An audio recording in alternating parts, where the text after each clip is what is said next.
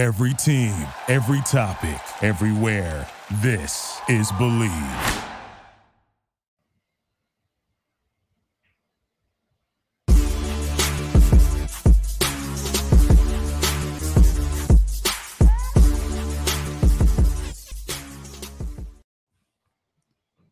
What is going on? Welcome to CFB Unfiltered, and we are here to talk about the playoffs coming up. I am your host, Josh Taylor, and joining me is Donovan White, and Blaine Gilmer is down in Miami enjoying South Beach while Georgia and Michigan get ready to kick off this Friday, and we'll talk about that.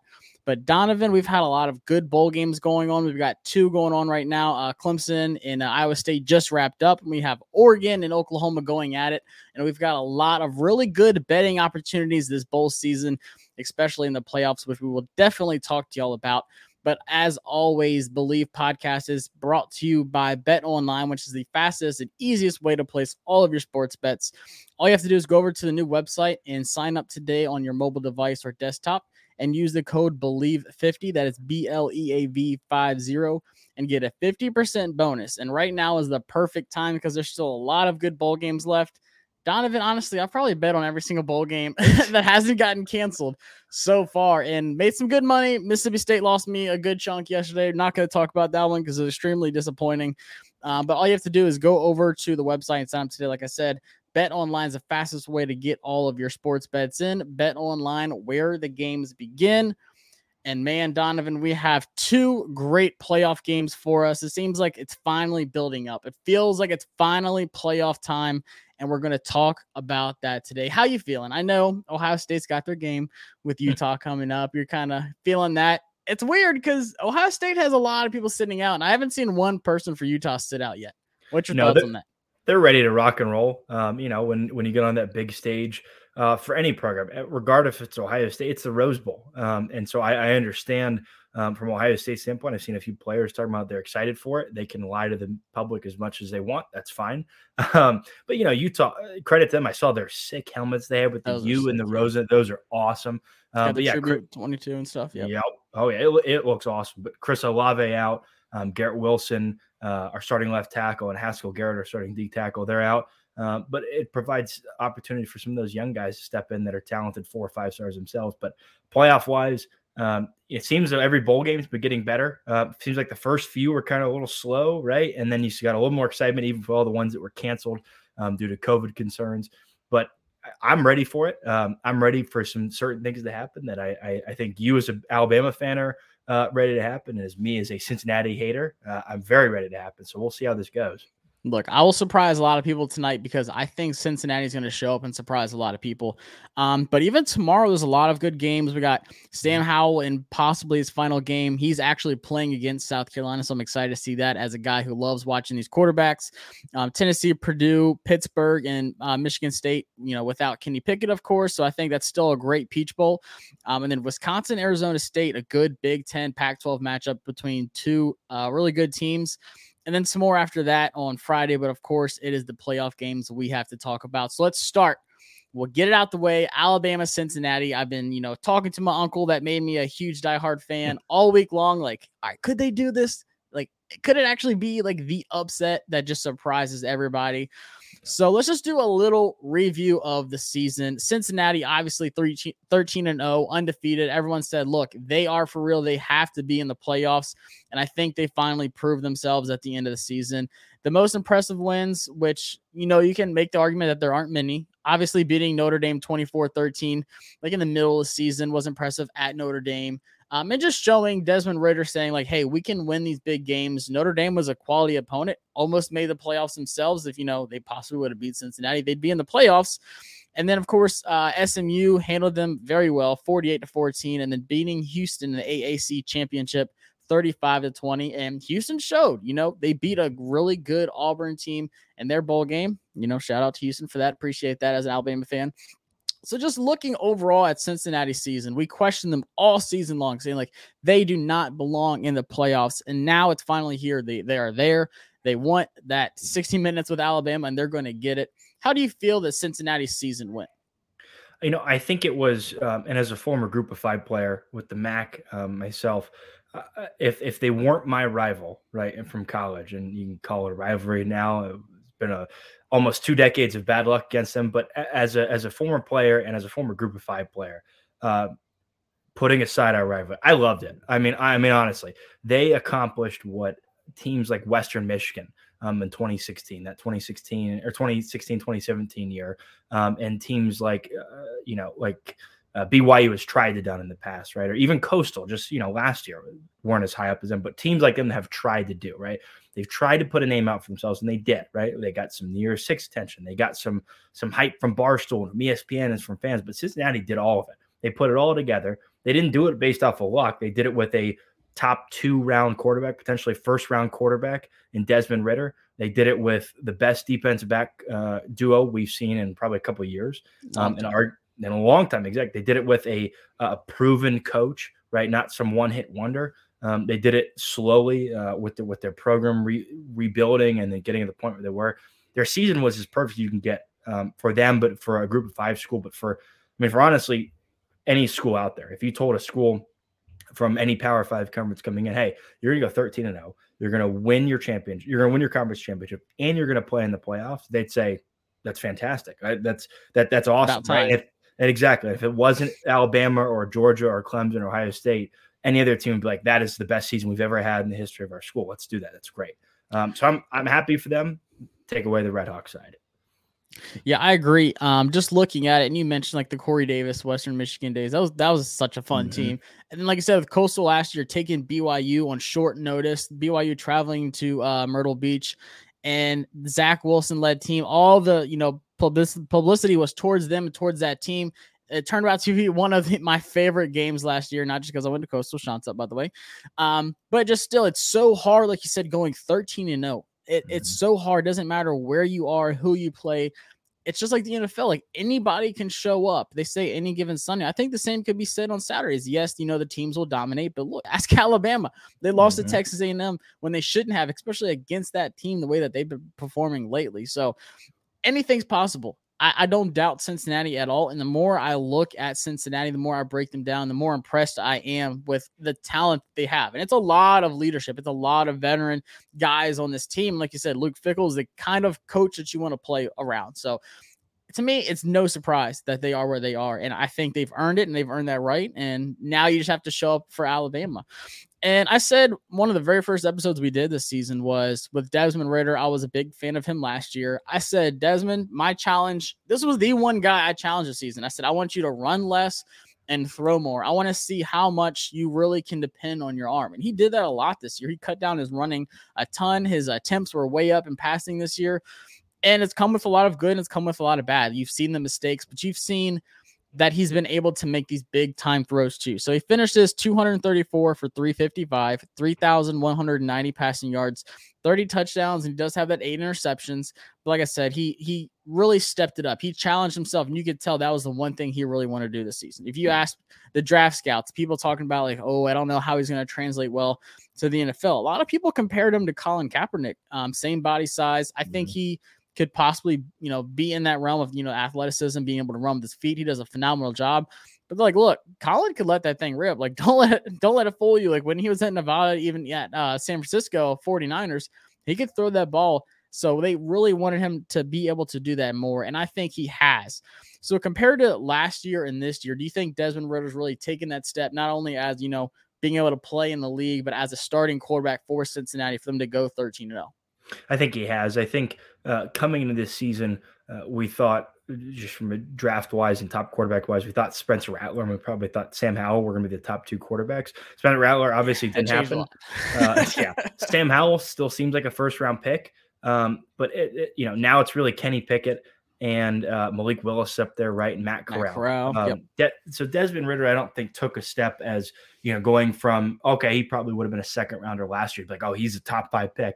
But he put himself in there as probably a first-round pick, right? With some of the interesting quarterback options that I think a lot of people think is a weak class. I think there's some guys in there that have a chance to be studs. And Desmond Ridder, I remember when he came in as a freshman in 2017, we played against him, and he was super skinny dude. knew he had the talent, but he's more of a runner first, right? He was a runner first, but he wasn't like Lamar Jackson, RG3 type athletic. So it was like, oh, it was interesting. He's got to develop an arm. The comparison that I think he could have in the league one day, if he's in the right system, if he develops right. And, don't throw him into the bus, everyone. But Josh Allen is a comparison that I think is similar to, minus the cannon of an arm. Josh Allen is a cannon of an arm. Yeah, but Desmond Ridder, if he puts on a little bit more weight, he's got kind of that similar running ability. He's probably a little bit faster than Josh Allen, honestly. He's got that poise in the pocket, right? He's got that accuracy. He did a lot of this at Cincinnati without a great offensive line, right? With decent running back crew and decent wide receiver tight end crew, but no elite talent around him. So similar to what Josh Allen kind of did. That's where I think his ceiling could be if he gets to the right system. Again, the deep ball and the arm strength is probably never going to eclipse Josh Allen because that's just a natural talent thing. Yeah. But he's got a shot to go out with a bang coming against Alabama and potentially if they move forward. Yeah, it's funny because I remember watching the game this year, Bills versus Patriots, and like that snow windstorm. And they were talking. They actually showed a picture of Josh Allen's like form, how much it changed at his combine at Wyoming, and then him in the league, and how much just the mechanics and how much you can improve as a passer just that little bit. And he struggled his first 2 years in the NFL, and now he's taken off as one of the top quarterbacks in the league, if not, just the AFC. But I could see like that run ability. Is a hard-nosed guy. He's not afraid to lower shoulder, take some hits. And like I said, he has been running less this season, but still has 100 rushes, 371 yards, and 6 touchdowns. So like he's still lethal on his feet, especially in the red zone. Like you have to account for his legs, for his running ability to be able to score. But a guy who has no problem using his legs to score is Jerome Ford. And I'm not going to call him the Alabama transfer because he says he's sick of it. He hates it. And it's funny. Someone said, all right, well, give us back that ring, those rings you won. But, it's no love lost. I love Jerome Ford. He went somewhere. And this is a story of transferring to a place and thriving and taking off. And I think, he would have a big role at Alabama this year just because of the injuries and the depth concerns that we have at running back right now. But Jerome Ford putting up some ungodly numbers, 200 rushes, 1,242 yards, and 19 touchdowns. But just like Alabama, Cincinnati does not have depth at running back. It is him, and then it's pretty much the little bit of Ridder. So I think a lot of this game is going to depend on Jerome Ford's legs, but he has shown some home run ability to be able to just bust off these long runs. Do you think he's going to be able to do that against an Alabama defense with that front four? And then you've got guys like Henry To'oTo'o, Christian Harris, Dallas Turner in that second level kind of waiting for Jerome Ford. It's interesting. This is one of the matchups of Cincinnati's offensive line / running backs against Alabama's front seven. And I think you agree. Will Anderson has been arguably the best defensive player in college football this year, arguably the best player in college football this year. You could make the argument for it, right? But that being said, Bama's front seven hasn't been that consistent all year. The thing that has been interesting with this matchup is, can Cincinnati's O-line get a push, right? Because they could beat up on weaker teams, right? They could do that. But I cannot overstate how important the talent difference is at these schools. This isn't Cincinnati versus Pitt. This isn't Cincinnati versus Ole Miss, right? This isn't Cincinnati versus Wisconsin. This is Cincinnati versus Alabama, who is getting nothing but 5- and 4-star recruits. That is all they are getting in freaks of nature. That size and that strength and that speed and that talent difference cannot be overstated in this game. And so I think the biggest thing with Cincinnati is, can their front five and the O-line get a push in that front seven? If they can't get the running game going, I don't think Desmond Ridder has enough around him or would have enough time in the pocket with those pass rushers coming out of his neck to be able to make plays, which is what I think is going to happen in this scenario. With that is one of the key matchups, I think, in this game for Cincinnati. Yeah, and you mentioned Ridder not really having too many weapons. He has Alec Pierce, who's been phenomenal this season. 50 catches, 867 yards, and 8 touchdowns. He's going to the Senior Bowl. Mm-hmm. But that's it. He hasn't really shown. There's been a couple flashes outside of that, but Alec Pierce has been the guy. So I feel like for Alabama's defense, you have to focus on one, containing, Ridder if he decides to run, whether it's on the middle and the outside, being able to stop the run with Jerome Ford, but then just taking out Alec and making someone else step up for that Cincinnati wide receiving core. Tight ends, doesn't matter. But I think that is huge. And I don't know if Cincinnati is capable of doing that against this defense. Mm-hmm. Now, there's been some guys in the D-line. Like I know you say 4 or 5 stars. There's been some guys like DJ Dale who've been, disappointing. We've seen a couple runs, go against the defense. Like I said, you saw Texas A&M move the ball, the wide receivers, breaking on some of the guys in secondary. Weidermeyer doing his thing for Texas A&M. So there's definitely holes in this defense because this defense is so inconsistent. But I think Will Anderson, like you said, best defensive player in college football. It's not even close. Then you've got a guy, Phildarius Mathis, who reminds me a lot of Jonathan Allen when he first came to Alabama. Just that disruptive inside D lineman who can get to the quarterback. He's been getting better and better as the season goes forward. So I think if they can get to Ridder, it's going to be a long day for Ridder. Now, you get Cincinnati off the field. You finally get the ball in your Heisman quarterback, Bryce Young's hands. This is where things can get interesting because you have, like you said, probably the best cornerback duo I think I've ever seen in college football. And that's coming from, all the Alabama defenses. I'm not afraid to say this is possibly the best one. And that is Ahmad Sauce Gardner and Kobe Bryant, who is switching his number to number 8 for this playoff game out of respect for Kobe Bryant, who he's named after. But I can't stress enough how good these guys are. So first off, Kobe Bryant won the Jim Thorpe winner. And you can make the argument that Ahmad Gardner is even better than he is. He's a first team All-American. Kobe Bryant was a second team All-American.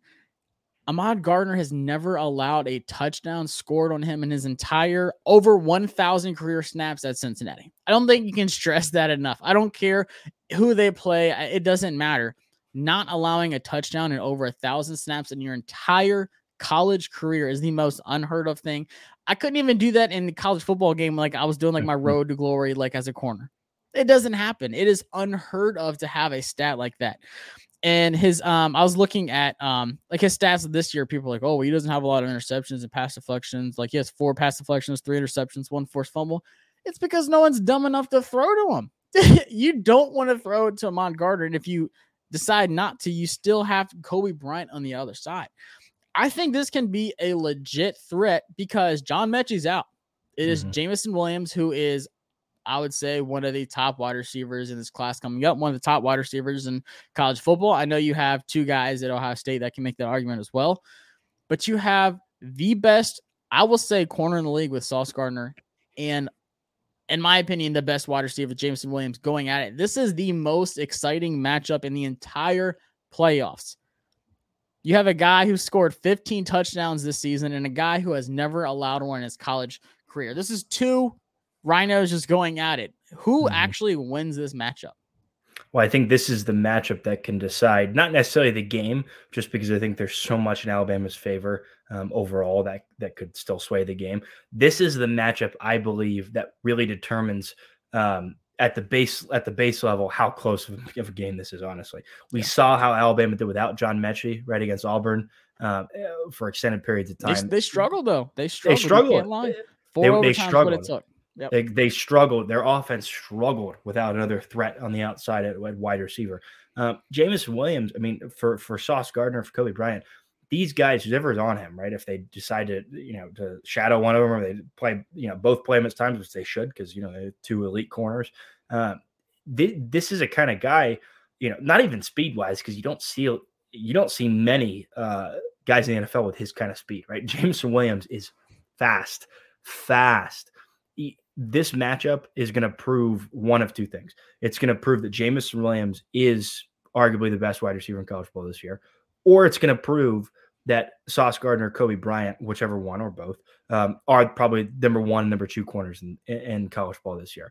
And either way, you could still have a great game from all 3 of them, a horrible game from all 3 of them. If you shut down Jameson Williams, or if you limit him, right? If you take away half of his normal targets, half of his normal open opportunities, Bryce Young is going to struggle because as much as I overstate, or not overstate, as much as I say that Cincinnati's offensive line is not very good, their defensive line is legit, especially from pass rushing opinion, in my opinion. And I don't think Bama's offensive line, again, has not played consistent this year. If you have no open options as Bryce Young, you're sitting there, you're going to get attacked. You're going to get attacked by the Cincinnati defensive line, that front 7. I think in the end, I do think Jameson Williams wins the matchup.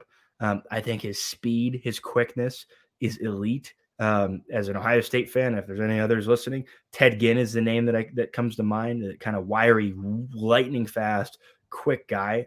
Reminds me of almost of a like Deshaun Jackson way, but just a little more in his He's a crisp route tree runner. arsenal. Yeah. Exactly. Deshaun Jackson's just wild. He doesn't run a route. He just gets down the field quick. He does what he wants.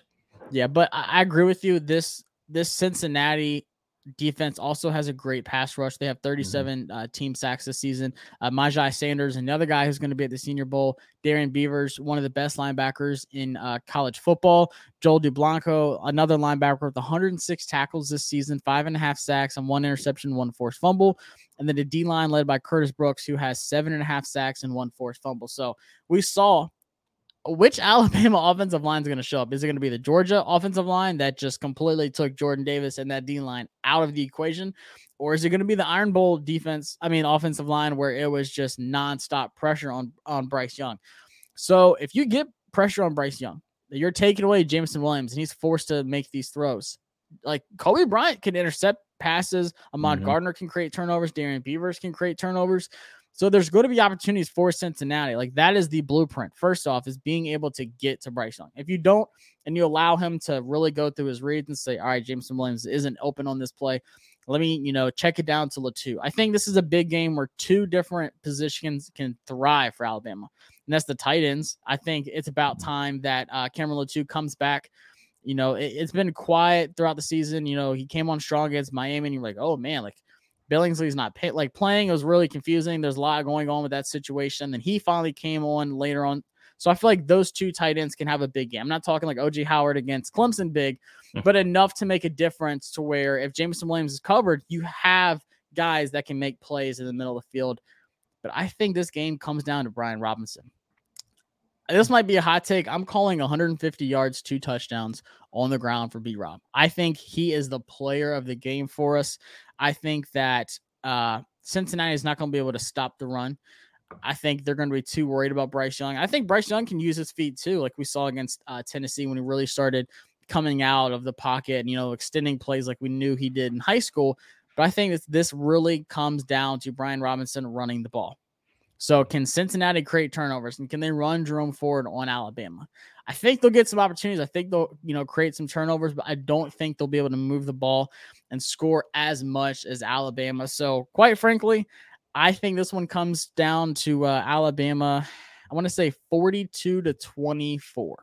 You're giving Cincinnati too much credit. And I'll say this, everyone, if this time on Friday, Cincinnati keeps it close. And when I say keep it close, I don't mean Alabama imploding and doing everything wrong and Cincinnati getting lucky. I mean Cincinnati flat out beating them on plays, right? Whether it's they win or keep it close. I'll come on here next week and I will eat my own words, right? I'll say, listen, credit to the Bearcats. Not if they get lucky. If Bama's playing the worst of their lives, I'm refused. We would. But it's it's not impossible. That being said, I think Bama got a bye week into the national championship. I think they're going to see a lot of their starters resting in the fourth quarter, and I think Alabama destroys the Bearcats. I'll go 42, and I'm going to go Cincinnati 17. I really don't see a scenario where this Cincinnati team, has a chance to other than playing a perfect game in Alabama playing a horrible game. And it's a shame to all the Bearcat fans out there, all the Group of 5 fans out there. This is what you wanted. You wanted a Group of 5 team to make the playoffs, make the Final Four. Now you're going to see what happens when that does happen, right? You got to play the juggernaut, right?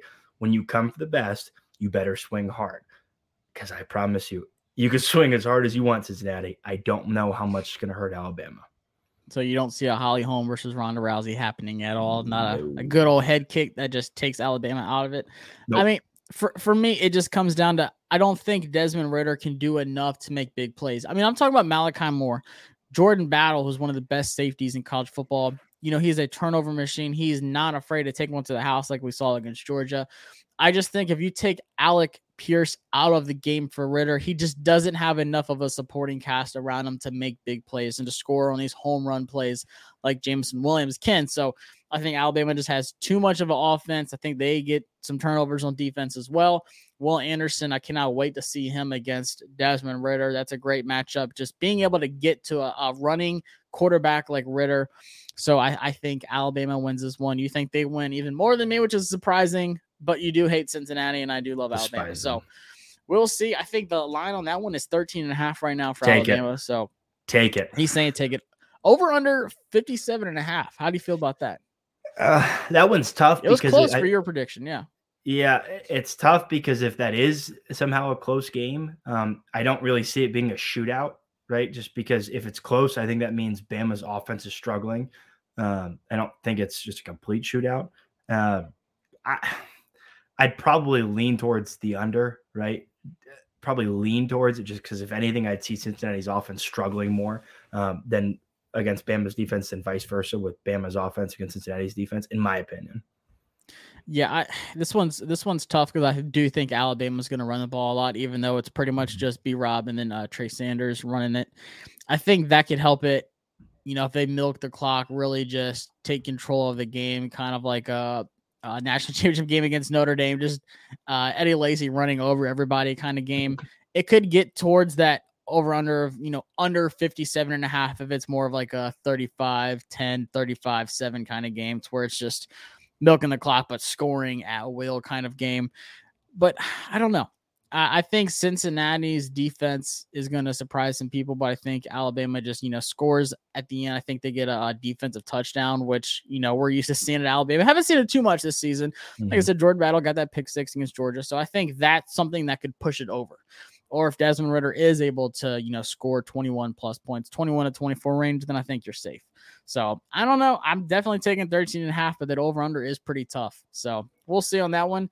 But of course, this one, I know Blaine's getting ready for it in Miami. There's some question marks. I was looking at some things. There might be a star player from Michigan not playing. We'll see. People are saying he has made the trip. Some people are saying he hasn't made the trip. But this is a Michigan versus Georgia, and Georgia is a 7.5 point favorite right now, and the over-under is 45.5.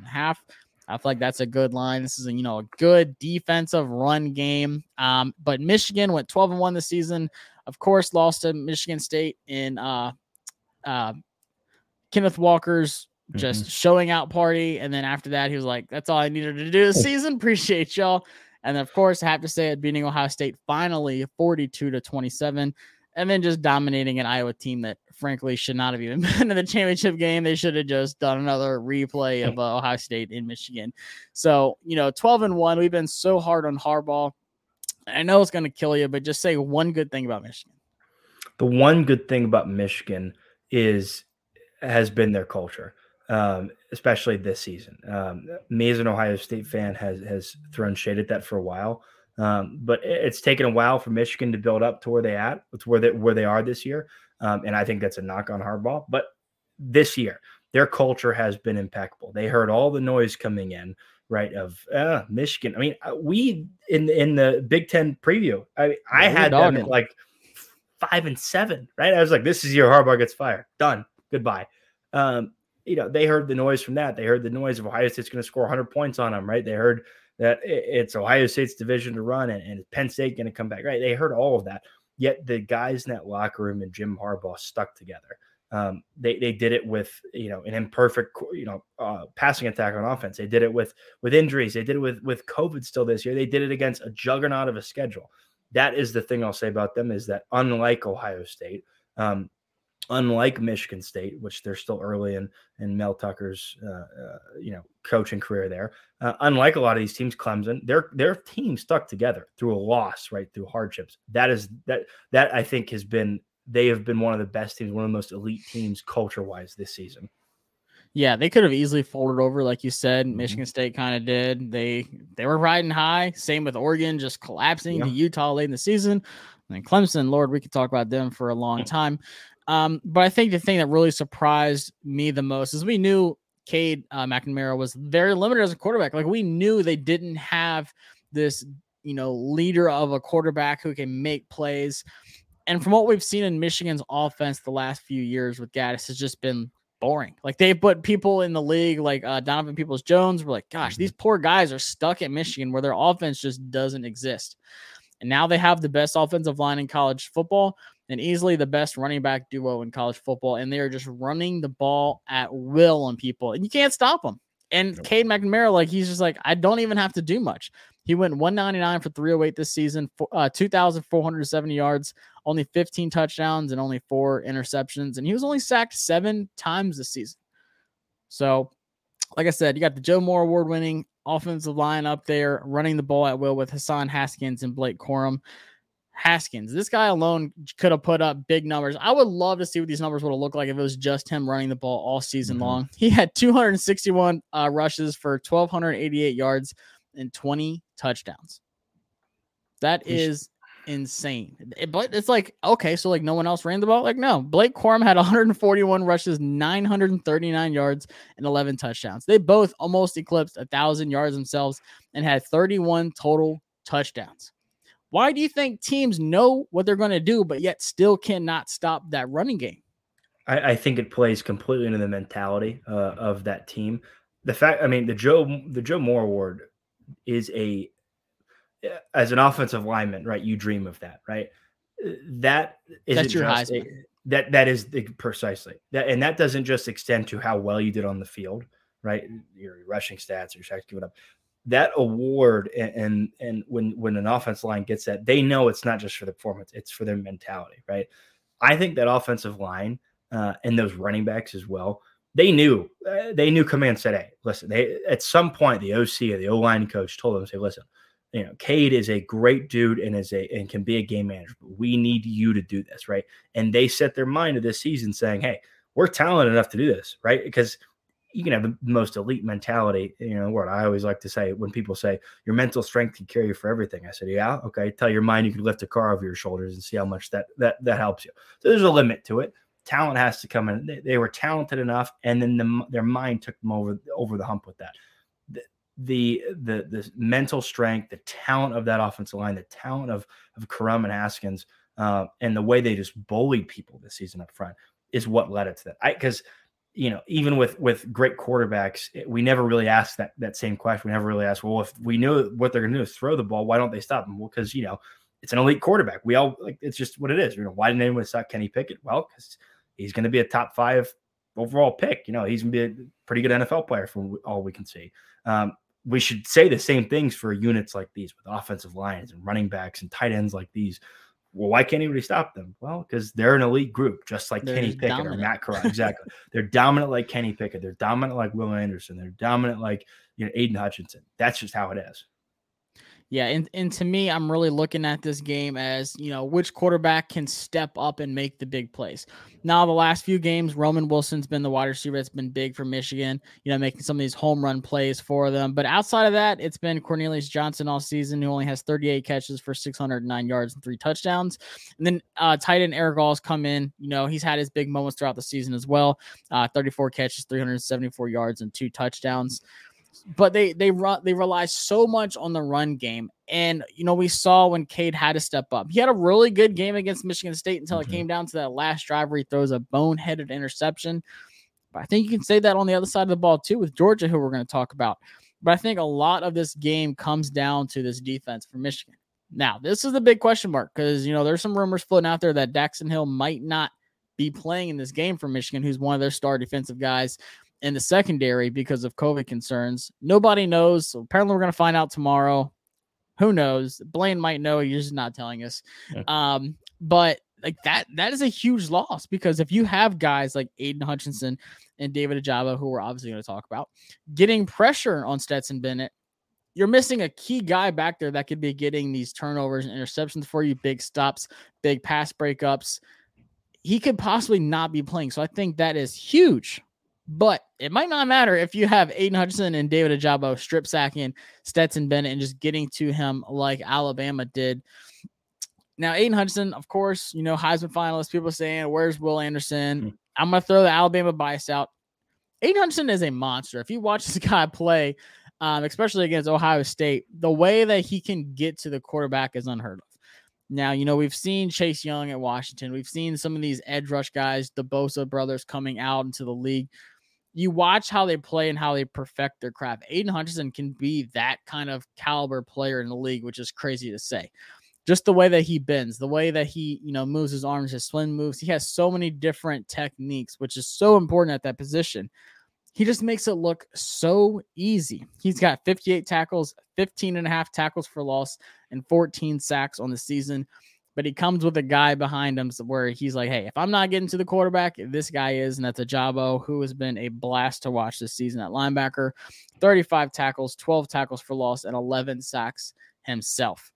How much of an impact can these two guys have on Stetson Bennett, and then also the Georgia run game, just destructing that backfield and not letting them get to that second level? Exactly. They already have an innate effect on the pass game, just how of elite pass rushers. They're not even elite for the Big Ten, elite in the country of pass rushers they are. So we know that they're going to be able to get after the quarterback, right? Georgia's offensive tackles have to step up. I think that, even in the sports world out there, it's not being talked about enough, is their ability to shut down the run game, right? I remember watching the Michigan-Ohio State game and seeing Ohio State fans saying, why are we running to the outside? These two guys literally shut down the outside alleyways for you to run outside. Tackles cannot reach them. They can't, they take one step too far outside. Guess what? Hutchinson or Ajabo is going right inside the BC gap, right? And they are shutting things down.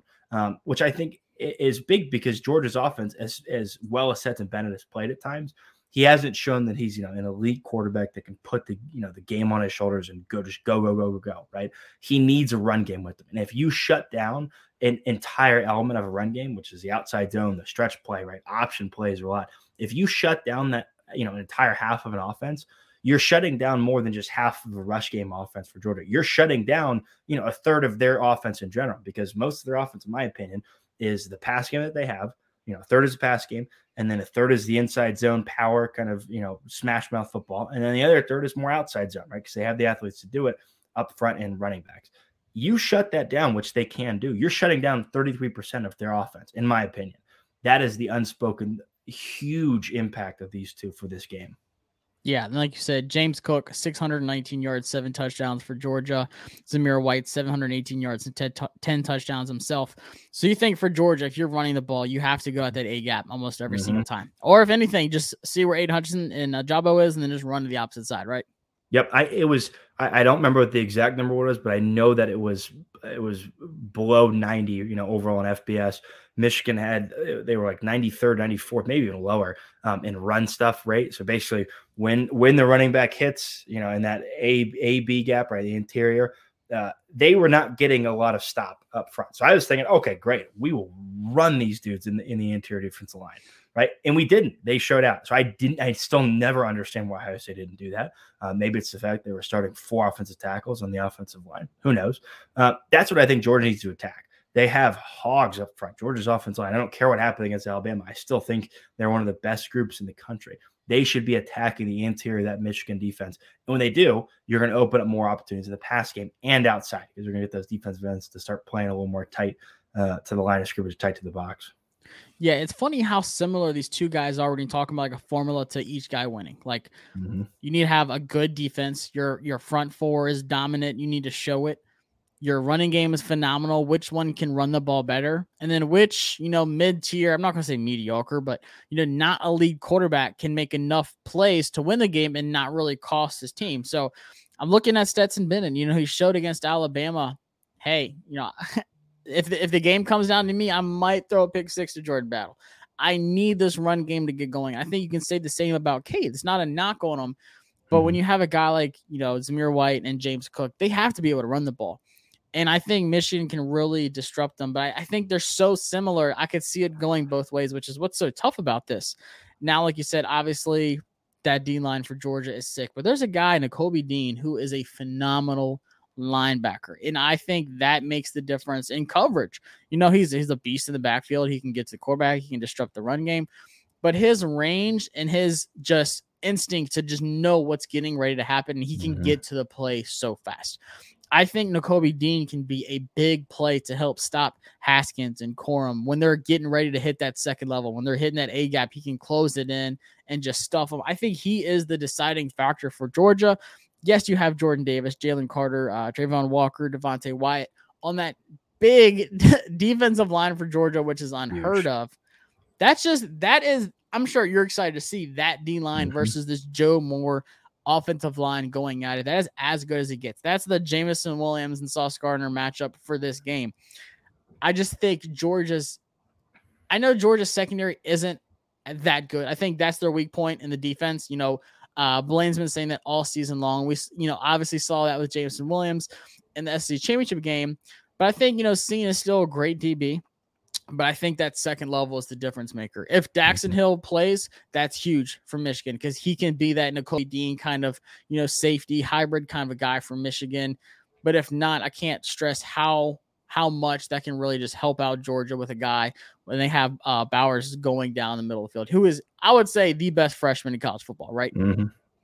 That dude is like the Travis Kelce of college football. It is crazy how athletic a freshman tight end is already in the SEC in college football. He's a big playmaker. He can make that home run ability to where it's just a quick 7 points.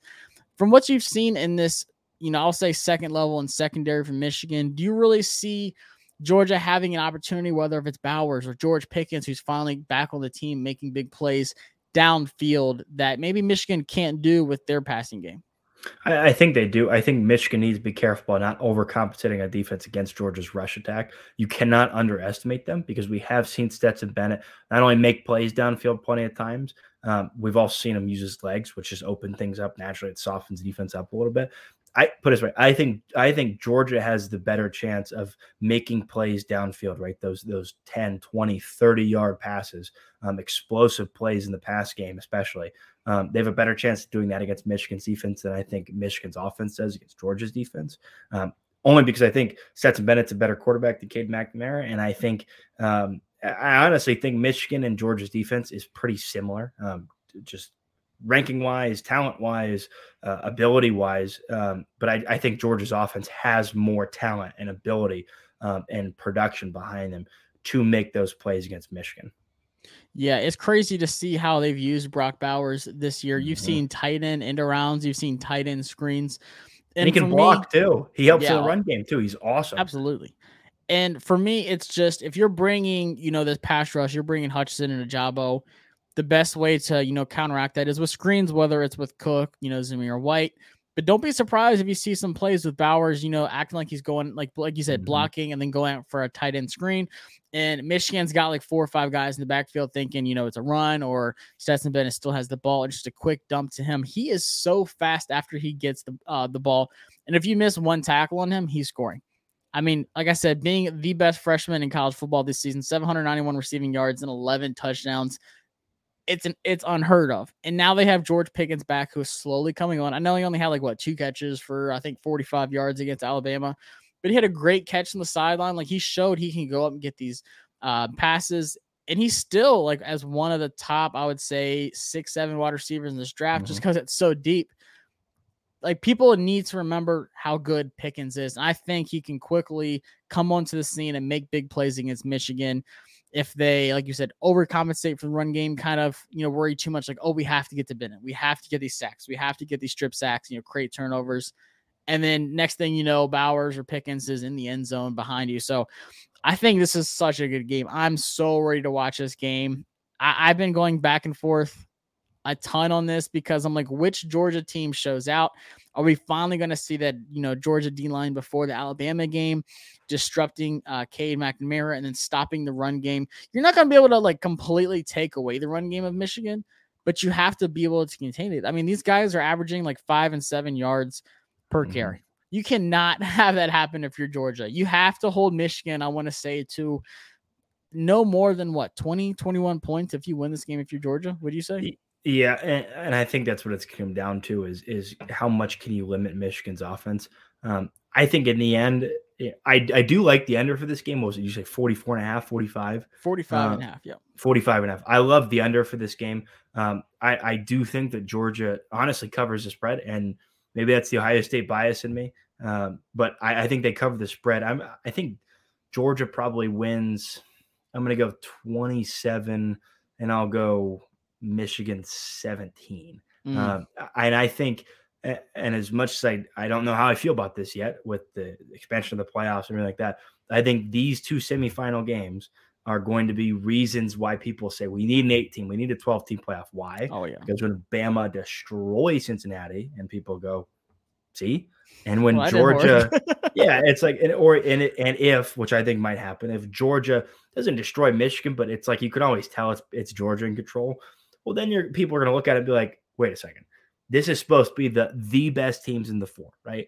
And I will go to my grave thinking that Ohio State is a better team than Cincinnati and is a better team than Notre Dame. If you think otherwise, you can kick rocks. You're lying to yourself if you think that Cincinnati is better than Ohio State. Let's stop playing games here. But it just expands the argument for an 8-team playoff, which is what I think is going to happen. 8-12-team playoff. That's my score, 27-17 Georgia.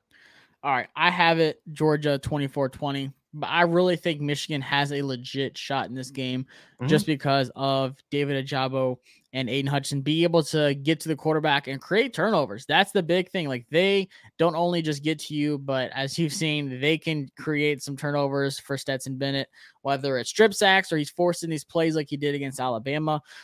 So I think it's a close one. 45.5. I feel like that's a lot of points for that matchup. So I think it's just under it. I got it right at 44. I don't think Georgia covers a spread of 7.5. That half is just too much for me. A touchdown. You can buy the half point. Do it. Yeah, if you can buy the half point, I would say maybe, but I still have it as a 4-point game for Georgia. So once again, we have Alabama playing Georgia in the national championship game, and then college football just erupts. It's rigged. It doesn't matter. It's a COVID season. Everyone's going to say whatever they want about it. So that's what we think. Alabama versus Georgia, and I think Alabama wins the national championship. Sorry, Blaine, if you watch this. But outside of that, what are you looking forward to as these last few weeks wrap up? It's sad to say that college football is almost over. It is. It's gone by fast. I'm excited to see just some of the change, but also some of the new players we've seen how they finish this season off, whether it's Bryce Young or CJ Stroud, right, or Haskins and Karam. And honestly, as an NFL fan and as a Washington fan, I'm excited to see the draft prospects and kick that process back up, because this is the last time that a lot of these guys, Matt Corral, right, Kenny Pickett's not playing, but Matt Corral, those running backs in Michigan, Sam Howell, exactly, Desmond Ridder. I want to see where they finish, because it does kick off a new window into football, right? You get this bowl playoff season, you get the NFL playoffs, and then you have nothing unless you follow the draft, right? Then a long time if you don't follow the draft. Exactly. So I implore everyone to be excited for that. Enjoy this last week or so, and just soak it all in. Yeah, I have a 4-day weekend, and I plan that on purpose because obviously the playoff game, I'm off Friday, Saturday, Sunday, and Monday. But I'm also looking forward to on Saturday, after Alabama wins their game, I can kind of relax a little bit. I know you're going to be watching Utah and Ohio State, obviously. I think it's such a great matchup with Utah's defense. Devin Lloyd is my favorite linebacker, and I'm excited to see him against CJ Stroud and Travion Henderson. He might get some Smith and Jigba action. We'll see. But Oklahoma State, Notre Dame is another really good game. The Marcus Freeman day is kicking off against Mike Gundy. Oklahoma State has a lot of starters playing. Obviously, Kyle Hamilton and Kyron Williams are sitting out for Notre Dame, but still really good matchup. And then it ends that night with Matt Corral versus a Dave Aranda Baylor defense. That is they need to put that on pay-per-view. That's like a 1999 pay-per-view game because Matt Corral is going to show out. I cannot wait to see that. But like you said, as soon as the season ends, we've got the Senior Bowl. I'll be going to Mobile to cover that and looking at all these good quarterbacks who are going to lead Washington to the promised land finally. Probably not. It's not looking likely, but we can only hope. But guys, appreciate you tuning in. Of course, we are going to be back to discuss the playoff results when Alabama wins and then Georgia squeaks by Michigan. I can't wait to hear how Blaine reacts to that, but we appreciate y'all tuning in. Follow the show on Twitter at CFB Unfiltered. You can follow me at Josh Taylor CFB and Donovan White over there at Donnie Mac 98. And like I said, this episode is presented by Bet Online. Go sign up today. Get these last bets in on these bowl games. I'm trying to recover from Mississippi State. They lost. I'm not gonna lie, they lost me about 100 beans. Some money. So it was a lot of money. Clemson helped me, edge it a little bit, but still, I've got some making up to do. Bet the house on Alabama 13.5. I'll take that all day. So, guys, appreciate y'all tuning in, and we will see y'all next week.